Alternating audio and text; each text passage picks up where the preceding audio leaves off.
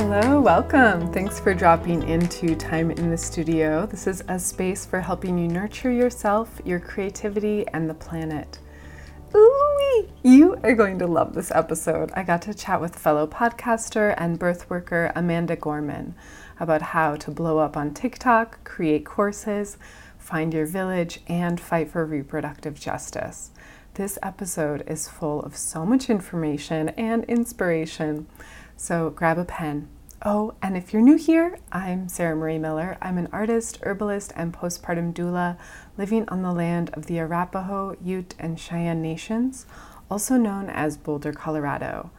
So much gratitude for this land and the people who came before. I'm also thankful to you for being here and for my recent students. I've been teaching a bunch of workshops lately, often around digestive health, making magic medicines, the science of sleep, prepping for postpartum, and botanical illustration. My most recent class on kitchen herbalism was so much fun, and all the attendants wanted to be able to spend more time together and learn more, and it got me fired up to create a course for you on how to make food your medicine, teach you how to make your own teas, tinctures, herbal honeys, vinegars, salts, syrups, and how to use flower essences for mindset transformations. I am planning to start with a 5-week course starting at the end of September, and this first founders round will have a bunch of one-time only bonuses. So you can join the waitlist on my website at www.adazia.com, and I'm going to have a link in the show notes as well. You do not want to miss this opportunity. It's going to be such a blast and you're going to learn a ton. So let's get into this episode. Amanda Gorman is a wife, mother of 2, and certified birthing from within mentor, and the creator of Finding Your Village. It's a podcast, blog, website, and really rich resource. She's passionate about her family, birth work, music, addiction and trauma recovery, and social justice. Amanda creates online content in the form of courses, videos, and podcast episodes that focus on birth, postpartum, and parent mental health, with the goal of helping parents find their village. She loves to use the skills she has developed through creating her own content to help other birth workers develop their content and market their services to support families. You definitely want to follow her on Instagram and TikTok, and follow her podcast because it has so many great, rich episodes. That's Finding Your Village. Okay, let's get into it. Cha-cha-cha. Amanda Gorman, I'm so excited to have you on the show today. Thank you so much for being willing to chat and to share about your work. Yeah. Do you want to begin a little bit with where you're at and how you describe your work? Absolutely. Well, thank you very much for having me. I'm very happy to be here chatting with you today. And where I am, I'm just outside Atlanta, Georgia, and I am a childbirth educator. I'm also a content creator. And so that means that I both work with parents and help them prepare for birth and postpartum, but I also create content to reach a wider net of parents and people and birth workers as well, to just really talk about and inform and inspire about everything related to birth, postpartum, and parent mental health. I love that. That's so important. And it's interesting how those two things maybe could be perceived as very different, but Yeah. I see a lot of times in the birth world, there is such a connection with creativity and expressing yourself and sharing information and education. So I see so many threads of why your work just makes so much sense. Thank you.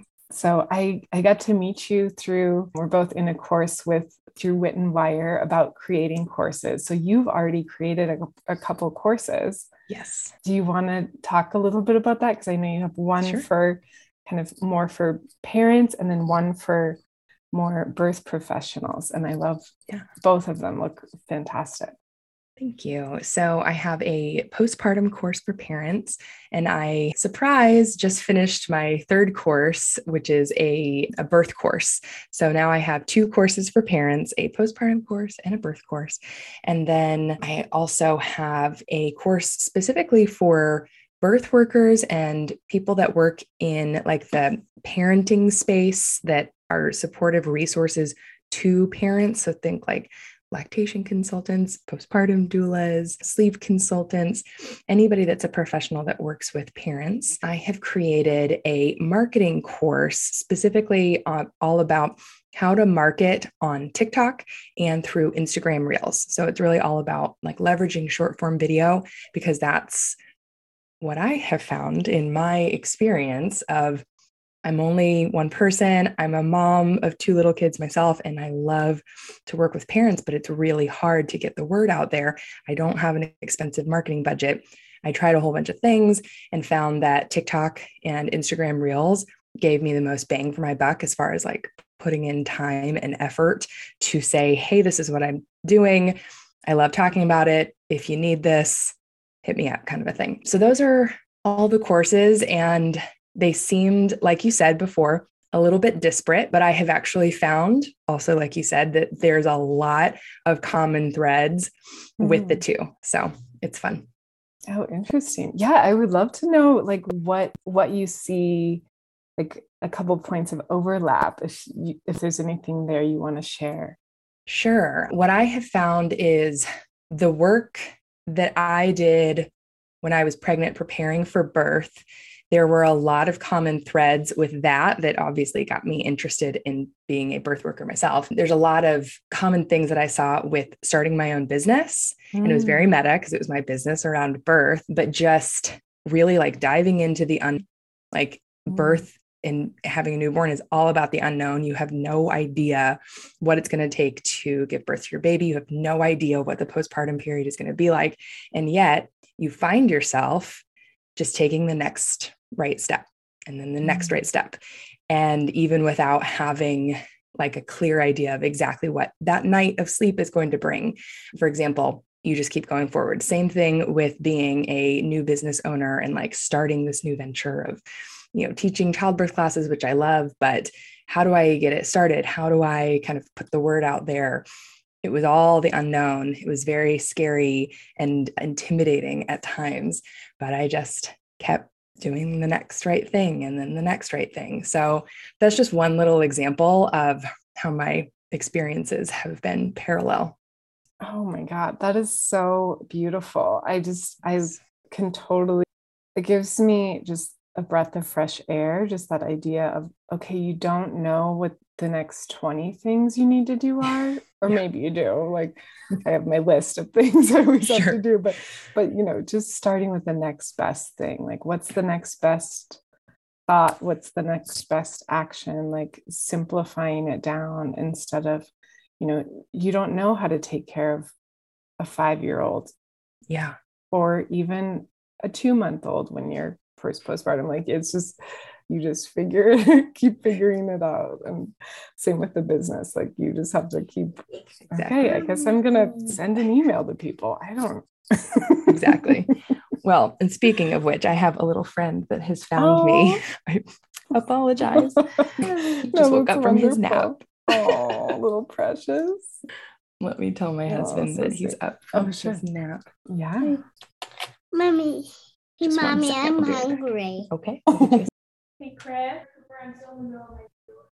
That was also very timely for what we were talking about. So funny. Oh my God, little ones are just so precious. I love that. It's fun. It's a lot of work and so much fun. Yeah, I know. It's interesting. I feel like there's so many of my friends with kids, like they'll decide to get married, start a business, have like a huge exhibition and have a baby all in the same month. Like somehow I feel like being pregnant just seems to bring on huge massive projects. Like, okay, let's buy a new house and move and things, so many big things of growth and newness and birthing new projects into life seem to happen with pregnancy. It's so interesting how I see that happen time and time again. Yeah, that's such an interesting observation, and it's so true. I'm curious how you got into working with postpartum. Like what How did you get interested in the postpartum world? I mean, when I was postpartum, Yeah. basically, when Yeah. I was in it. And then I just kept being fascinated by like, I cannot believe how many topics there are that I need to learn about as a new mom. I can't Mm. believe how many decisions I have to make every single day. And so, therefore, I have to learn about this new topic in order to make that decision. And I just had this overwhelming feeling of like, did you know about this? Did y'all know Mm. about this? Did Mhm. you know about this whole thing? Like it seemed like every week there would just be a new thing because babies grow so fast, they develop so fast. And so I then started a podcast. I had the idea, I should say, I had the Mhm. idea to start a podcast when I was pregnant with my second baby, the one that just Mhm. came to join us a second ago. And I really just wanted to have a podcast to talk about that.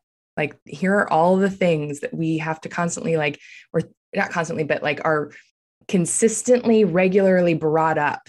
And it's like, oh, you just figured this thing out. Oh, here's a new thing. Like, you just figured out breastfeeding. Great. They're ready to start solid foods. Like, what's baby led weaning? Okay, great. You just figured that out. Well, they're going to have their teeth come in. And by the way, you just had that, they just started sleeping through the night. And now their teeth came in and they're not doing that anymore. It's like one thing after another after another. And I just wanted to talk about that as like a mom in the thick of it.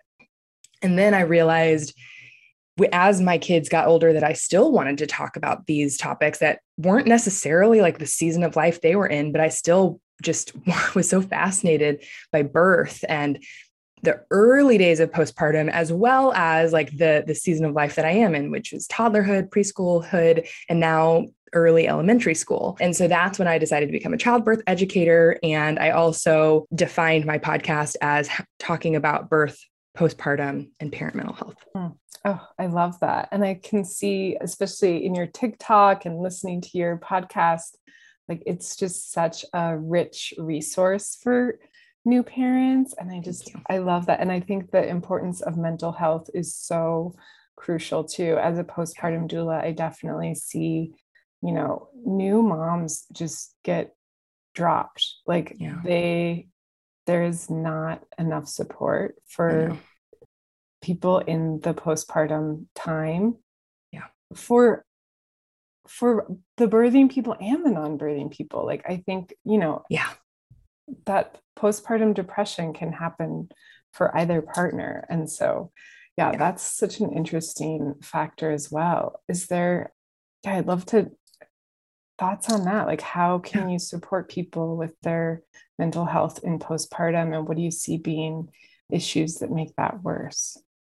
Yeah, I think the thing that makes it worse or makes it be a thing is just the giant monumental transformation that people go from when they are people, just being people, Yeah. to parents.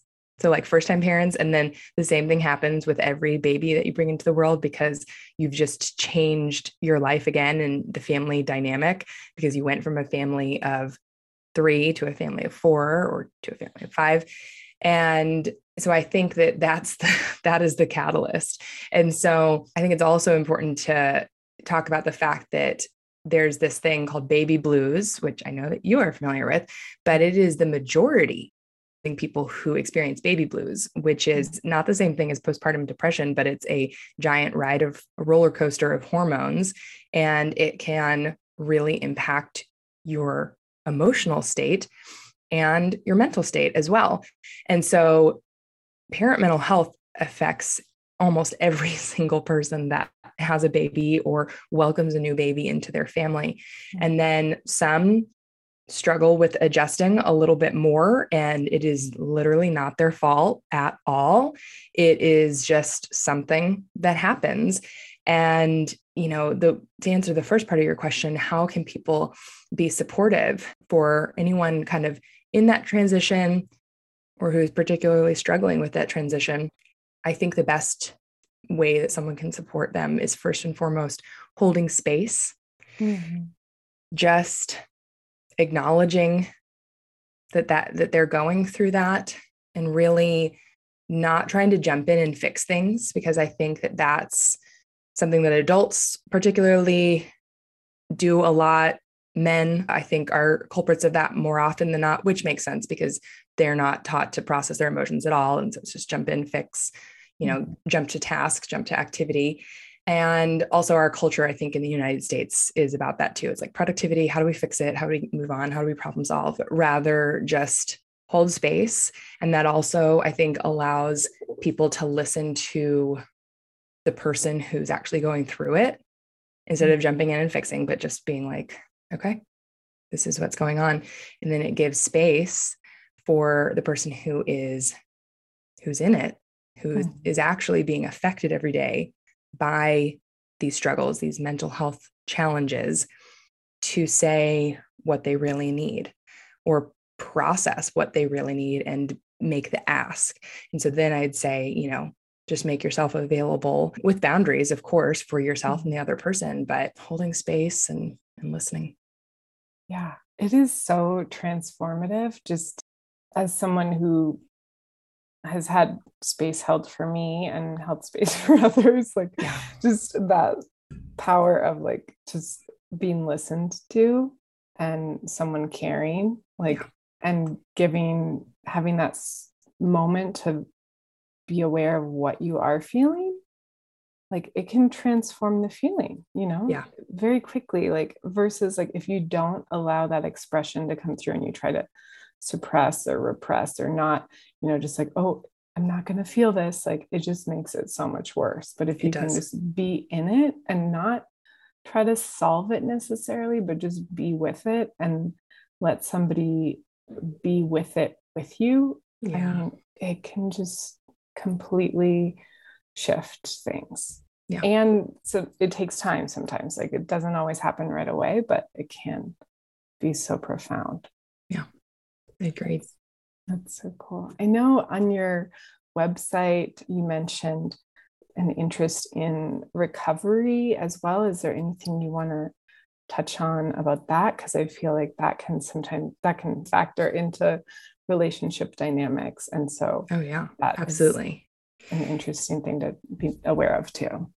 Yeah, I think most adults are in need of doing some type of recovery work in some form or fashion, because as we go through the world, we get hurt. And sometimes that hurt can result in mental health issues. Sometimes it can result in addictions or maladaptive behaviors that really don't help us. And so doing inner work for yourself to get to the bottom of where did the hurt start from? Did you try to compensate for that? And is the compensation working for you anymore? And if not, do some work to stop that kind of behavior that's not helpful. And so I think it's a pretty broad category, but like I said, I think that most adults could benefit from it. And especially if you are a parent or a soon to be parent, or you're an adult that would like to be a parent someday, ideally you would start that recovery work before you have kids. I did not. And I wish that I did. I don't know if it's necessarily a regret, because it was my path and I wouldn't have the same path and I wouldn't have the same experiences if it happened in a different order for me, but it definitely impacted my relationship with my kids. And so I think that it's important, and it's important to start whenever. There's no such thing as too late. I am in a 12-step program, and I see people in there that are in their 80s and they're working a strong program. I also see people in there that are 18. And I think that both are fantastic. Yeah, I love that. That's so powerful and good to remember. It's never too late and it's never too early. Absolutely. Yeah, it's interesting thinking about the process of birth. I've heard a lot about ancestral healing, ancestral trauma, and kind of bringing little ones into the world. It opens this channel of ancestral, and just it can bring things through that need to be healed. Your children kind of shine a light on what work might be next in line to do. And so I can see how ideally, yeah, maybe with conscious conception, ideally trying to do that work beforehand. But if sometimes you don't know what the work is until the little ones arrive. That is so true. We're at a really interesting time in life. So we met, I think it was the day after Roe v. Wade was overturned. Yeah. And I was just on fire and just feeling so upset and distraught. And, now I've kind of had a moment to like just understand what's going on. But I'm curious, why does this matter?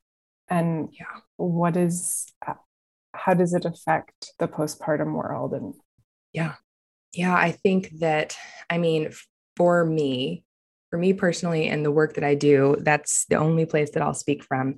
And it matters because with what happened in this country in deciding to overturn the precedent that Roe v. Wade has solidified, it takes away human rights from half the population, from anyone in this population that has a uterus. And so it dehumanizes us. So now we are less than another people group. And so you bring in, who has dominion over the land and the laws. It brings up supremacy, which this country struggles with and has always since before the start of it. And then for me personally, and for birth, this work that I am so passionate about and that I work in every day, it really matters because birth is a spectrum. Like reproductive health, women's reproductive health is a spectrum. And so, you give birth and you don't know if your baby is going to make it or not. You hope and pray and do everything that you can for those that want to carry a pregnancy to full term. But if someone has a baby that is born sleeping, if they have a baby that passes away before they are born, they still give birth. Mm-hmm. That is a true statement. If someone has a baby and the baby only lives for a couple days, they have given birth.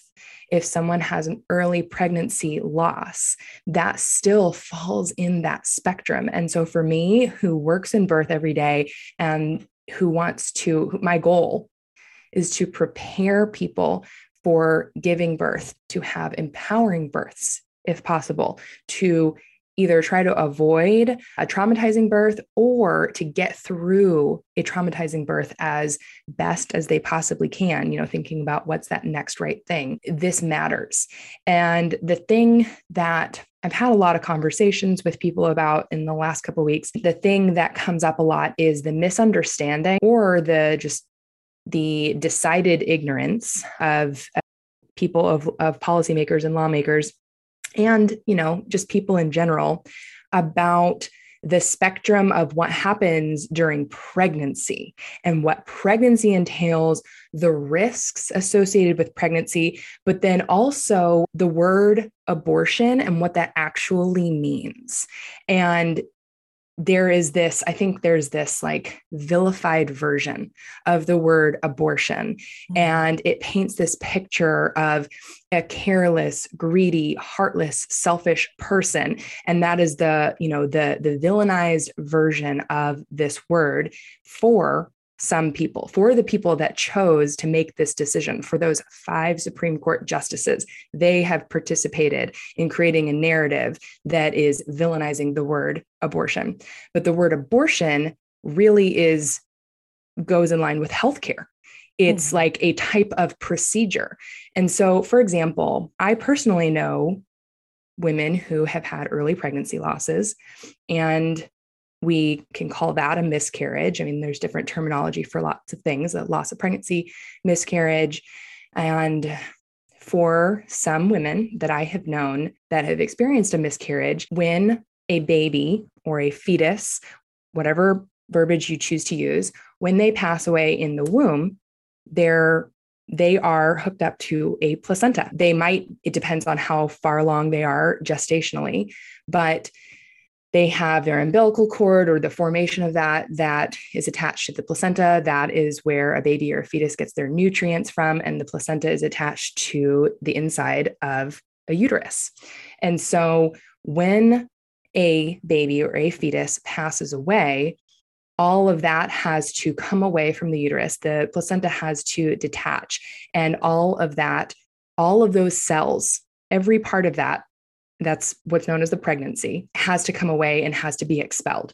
So just like in birth, if you have a live birth, a full-term baby that's happy and healthy, and there's part of the placenta is retained, and some of those cells are still attached to the uterus, they have to come away either by a doctor manually going in and retracting that, or surgically. A person could actually have surgery to resolve a retained placenta, because if it is left, it can cause infection.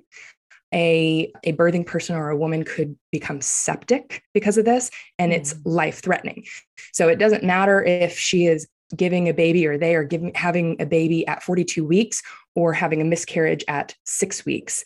It doesn't matter. The same risk is there as far as having cells from a pregnancy retained in a uterus. And so if someone were to have a miscarriage, which I know people personally that have had this happen, they have a miscarriage and the miscarriage everything didn't naturally come away. They needed to have a DNC, which is a type of procedure. It's dilation and curettage. I think that's how it's pronounced. I'm not great at saying that word, to be honest, but DNC for short. And basically they are dilating the cervix, and they are manually removing or surgically removing the remaining cells of the pregnancy, so that that person's life can not be in jeopardy. And so some people actually choose to have a DNC when they find out that they've had a miscarriage, rather than wait to have the pregnancy come away naturally. That's their choice. It could be because of risk of infection. It could be because of the emotional toll. Imagine like being so excited you find out that you're pregnant, and then having the devastating loss of finding out that the baby has passed away. And then it can take weeks. It can take weeks and weeks for the rest of the pregnancy to pass along. And so being pregnant, and it also is very uncomfortable and can be painful. Imagine going through pain, emotional pain, for weeks and weeks. Some people choose to schedule a DNC to have the pregnancy removed so that they can start the recovery process, recovering emotionally, recovering physically. And that is part of the spectrum of healthcare for people that have a uterus. And so why abortion matters, why Roe v. Wade, the decision to overturn Roe v. Wade and to limit access to abortion care, to reproductive health care, is because it's going to impact not just this created narrative, villainized version of the person that you imagine having an abortion, but it also impacts people that have complications that absolutely happen, and they happen way more than people realize. So common. Yeah. And everything in between. And so to me, that's why it matters, because women and anybody with a uterus deserves to have healthcare, the best healthcare that they possibly could have. Yeah. Oh my God. Thank you. And I think, it's just, there's this idea that being pregnant is like a neutral state, and it's not. It's like, it's a huge risk to a woman's body to be pregnant, to give birth, especially in this country. We have horrendous rates of maternal mortality. Like, it is not a safe, it's not necessarily like, it's not a safe place to give birth. Yeah. It's not a safe space to be a birthing person, especially in the developed world. It's just baffling to me how horrendous those rates are in the US. And, it's worse for Black and brown birthing people and infants. And it's really, I think, needs to be evaluated and addressed in, Yeah.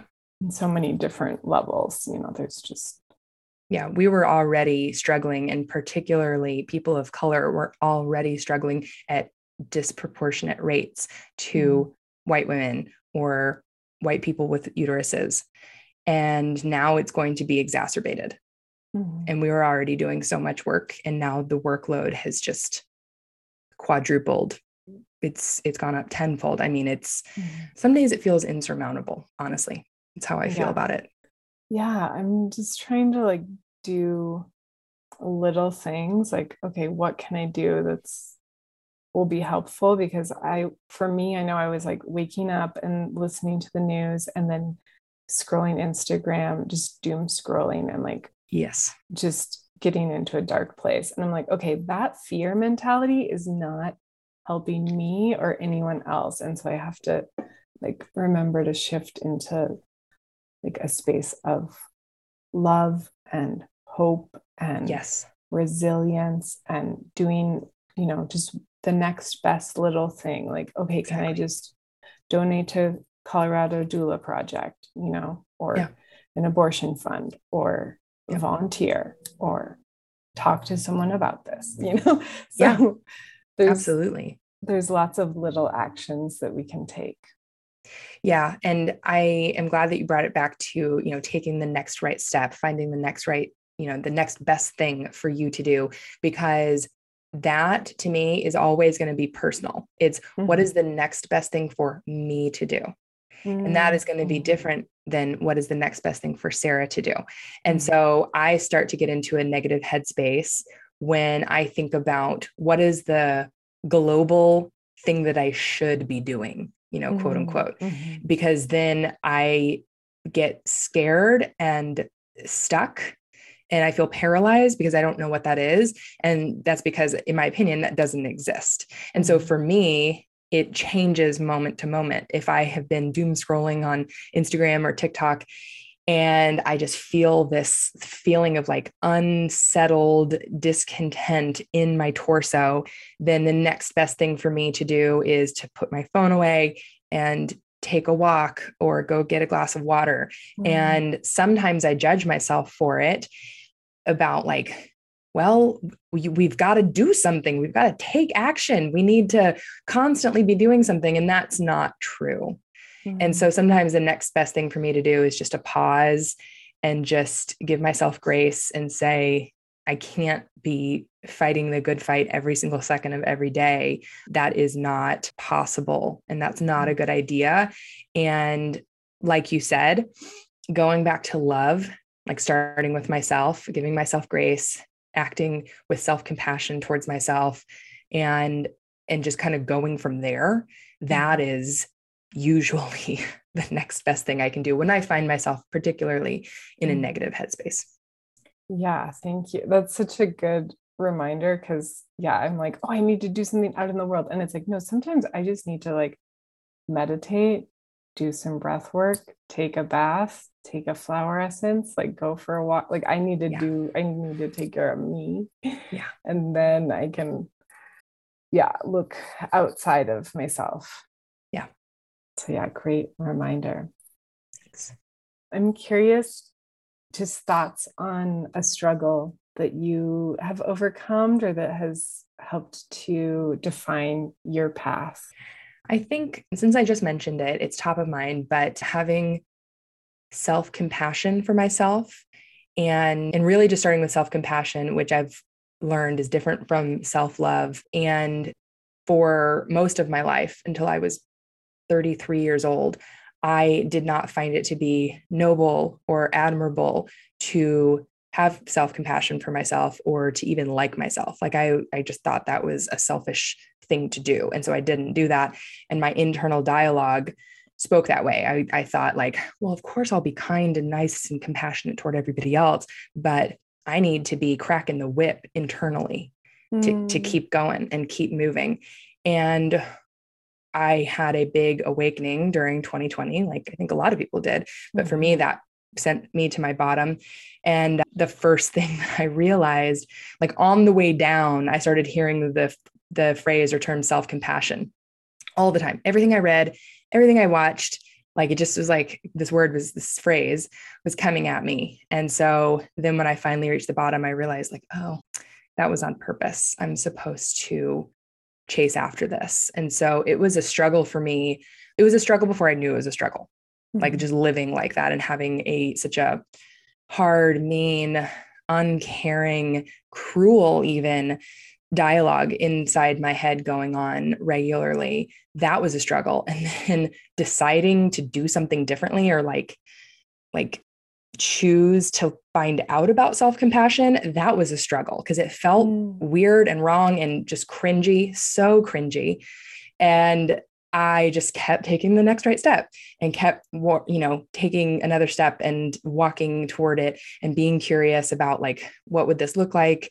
And then not judging myself, not like compounding of like, oh no, I said, negative, I had negative self-talk. Oh no, I'm so crappy. Like, no, okay, I had negative self-talk. I acknowledge that. Maybe I could do a redo.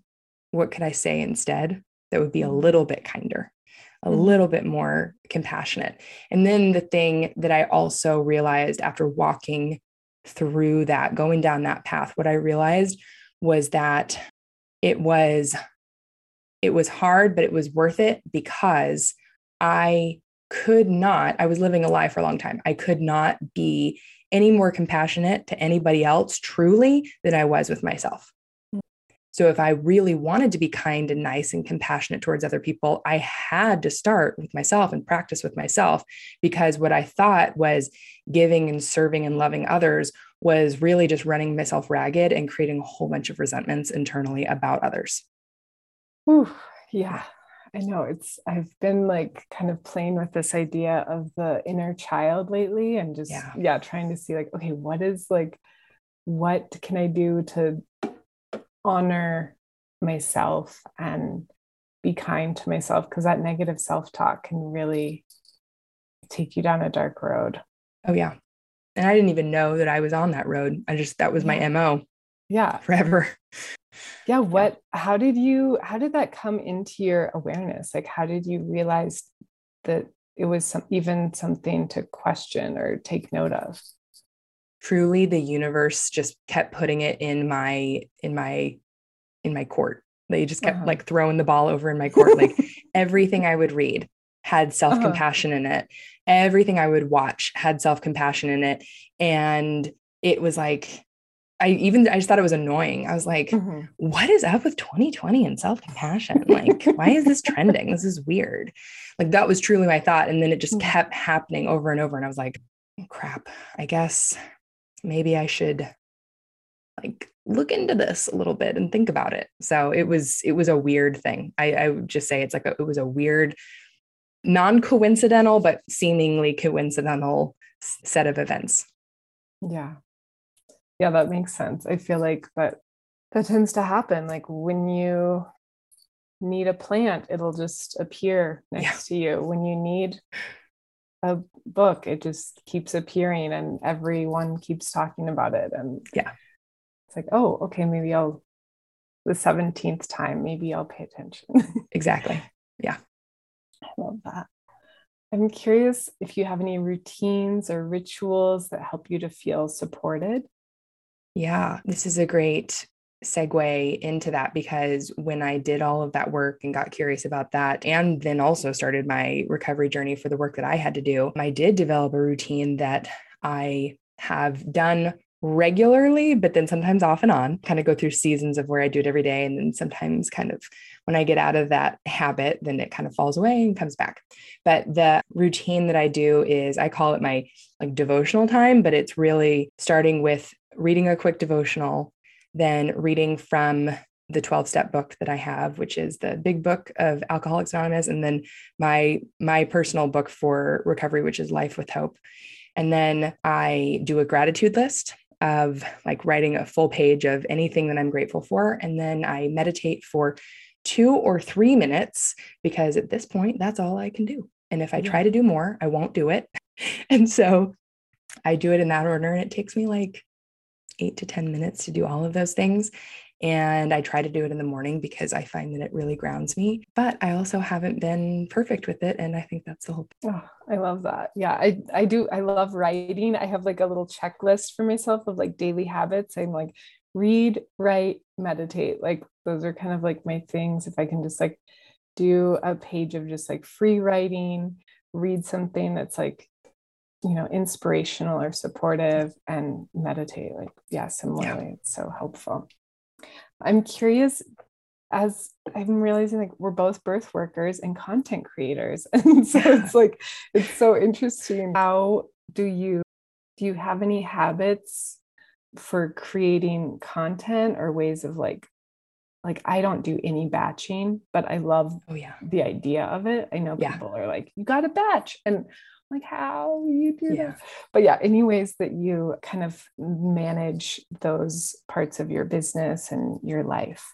Yeah, I do batch. I am a batcher. I didn't used to be, but particularly for my podcast, because hosting a podcast, producing a podcast, doing all of it, as you know, is a lot of work.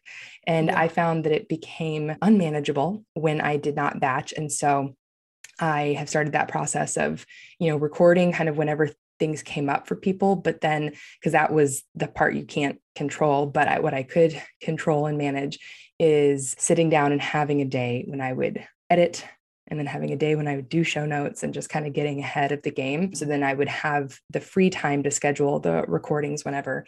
And then for creating content on TikTok or Instagram or blogs that I want to write, any of those kind of content creation pieces. Sometimes I do the batching thing and sometimes I don't. Sometimes it's like, you know what? I don't have energy to put into like a 3 or 4 hour session of batching. And so the next right thing for me is to just make one video today. Like, what's one video that I could make and then post it at that, kind of optimal time. And I guess that's another thing that I've done that has set me up for success, or like to be better off, I would say, rather than success, is to learn about optimizing things. Like, what are the things that make the most difference?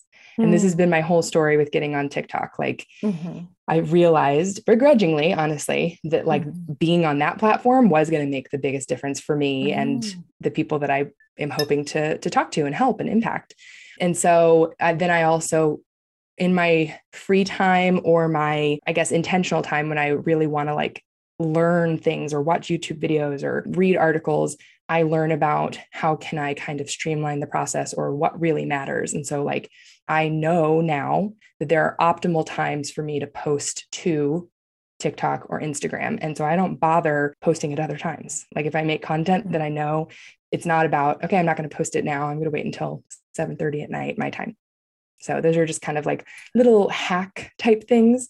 But overall, like figuring out what is the most efficient way to spend my time, and then figuring out the process that works for me in that season. Beautiful. I love that. Yeah, I think I'm going to have to take your TikTok course, because I got on TikTok, but I've only posted a couple of videos and I'm like, it's hard to, consistency is a challenge for me. So yeah. That's the thing that really does make a difference. And so that's why I've seen a lot of advice and other courses out there, and they'll just say like, post 3 to 5 times a day. And I'm like, sure, that can work for some people. But if you post 3 to 5 times a day for 2 weeks and then never post again for like 2 more months, that's not going to help you. And so that's why I say in mine, I'm like, how often should you post is how often you can post and consistently. So yeah, I mean, I would love to have you. And we actually started a monthly discussion like on Zoom with anybody that's like taking that, is taking the course or has taken the course, to kind of just check in and see like, how's it going? And folks ask me questions, but it was fun because it was a bunch of birth workers. And we were talking about the intersection of what we have been talking about this whole, or almost this entire podcast episode, of like the intersection between the two, how it's interesting. And for me, it's very comforting because I do research about TikTok for people that are in any niche. And I'm like, that doesn't resonate with me. You do car videos about, like sports cars, like that doesn't resonate with me. But to have the conversation about like heart-centered content creation, I'm like, That's so nice. And things that are like informative and interesting. Like I love your videos. They're just like these perfect little like morsels of information that are fun to watch. So yeah, fantastic job with that. So I have a couple bonus questions. Is that okay to ask those? Okay, so number one, who is someone inspiring you right now and why?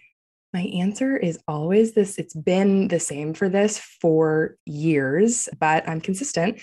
So it's Brene Brown. She's my favorite grown-up. That's what I call her.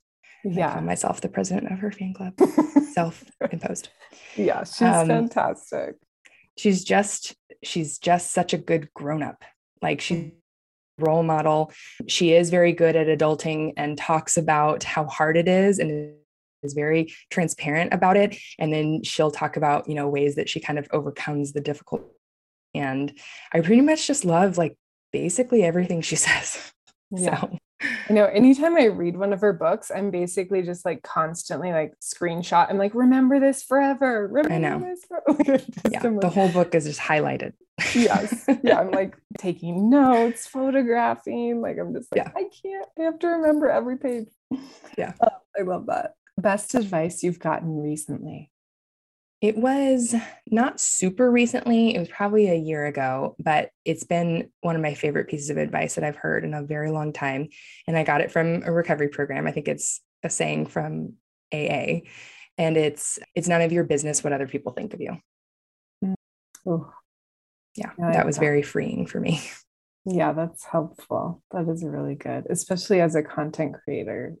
Yeah. Yes. And as a mom. Oh gosh. Yes. That's brilliant. Thank you. Yeah. What is something you are proud of? I am proud of doing all of the recovery work that I have done and then continuing to do it even when I don't want to. And even when I whine and say like, but I've already done so much work, I shouldn't have to do anymore. And then I like get my complaint out and I breathe and then I continue to do the work. I'm proud of that.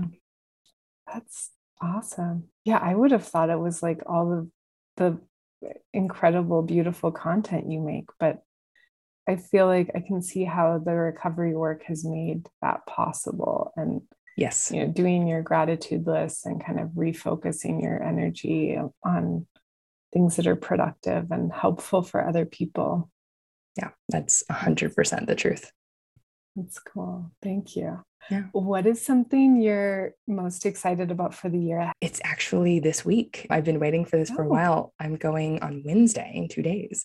I'm going to the Postpartum Support International Conference. Ooh. I'm on the board for the Georgia chapter. So I'm like very excited about this conference. It's in New Orleans. I get a little bit of a vacation from like mom duty and get to talk about all of this stuff that I love talking about and get to hang out with some of the board members that I've gotten to know over the last year and have really formed close relationships with. So I'm very excited for this week.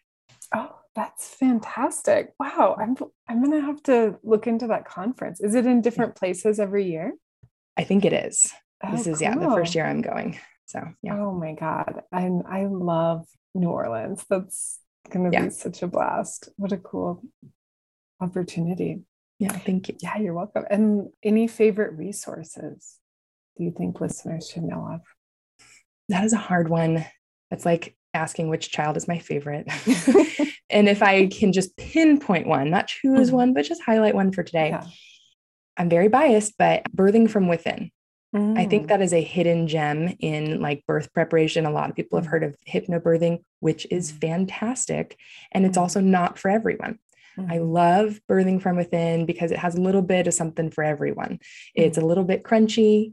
It's a little bit mainstream. It also, one of my favorite things about it is that it is birth preparation that is not outcome based.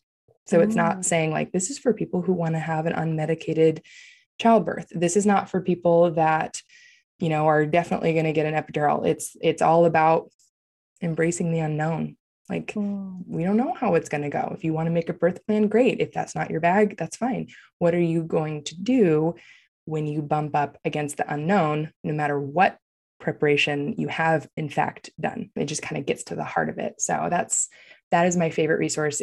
There's the book, Birthing from Within by Pam England, and then just the website as well, Birthing from Within. And there's either like trainings for current birth workers, or there are actual birth classes that you can find an educator for parents. So, yeah, I keep hearing that kind of circling back numerous times too. I was just talking to a mom recently, and she said that course for her and her partner was so helpful because it helped him be there for her in a way that he never would have with otherwise. And so I was like, oh, okay, I'm gonna have to put a pin in that and remember that, take that course at some point.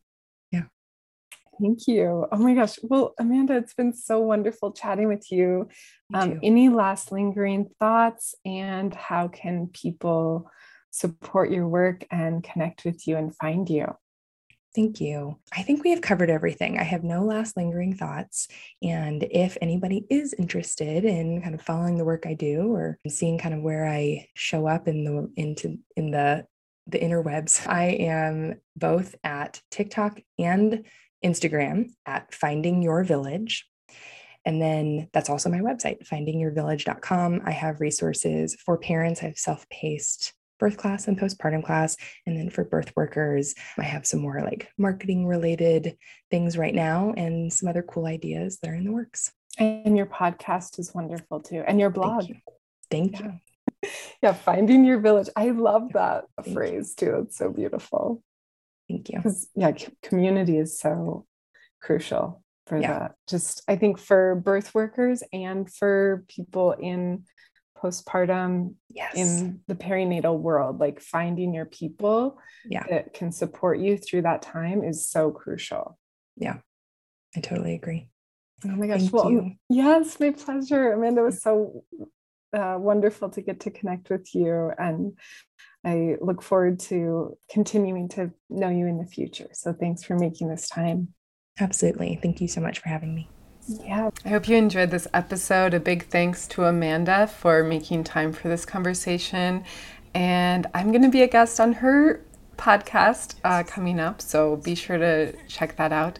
You can find her on Instagram, TikTok, her website, and her podcast. It's all Finding Your Village with Amanda Gorman. And also big thanks to Aaron Travers for the show music for this episode. And thank you for being here and for being wonderful. I look forward to connecting with you. Again, if you want to join my waitlist for my upcoming class that is going to be so much fun, that is at www.adazia.com. I hope you're well, and may our efforts benefit all beings. Take care. Toodaloo.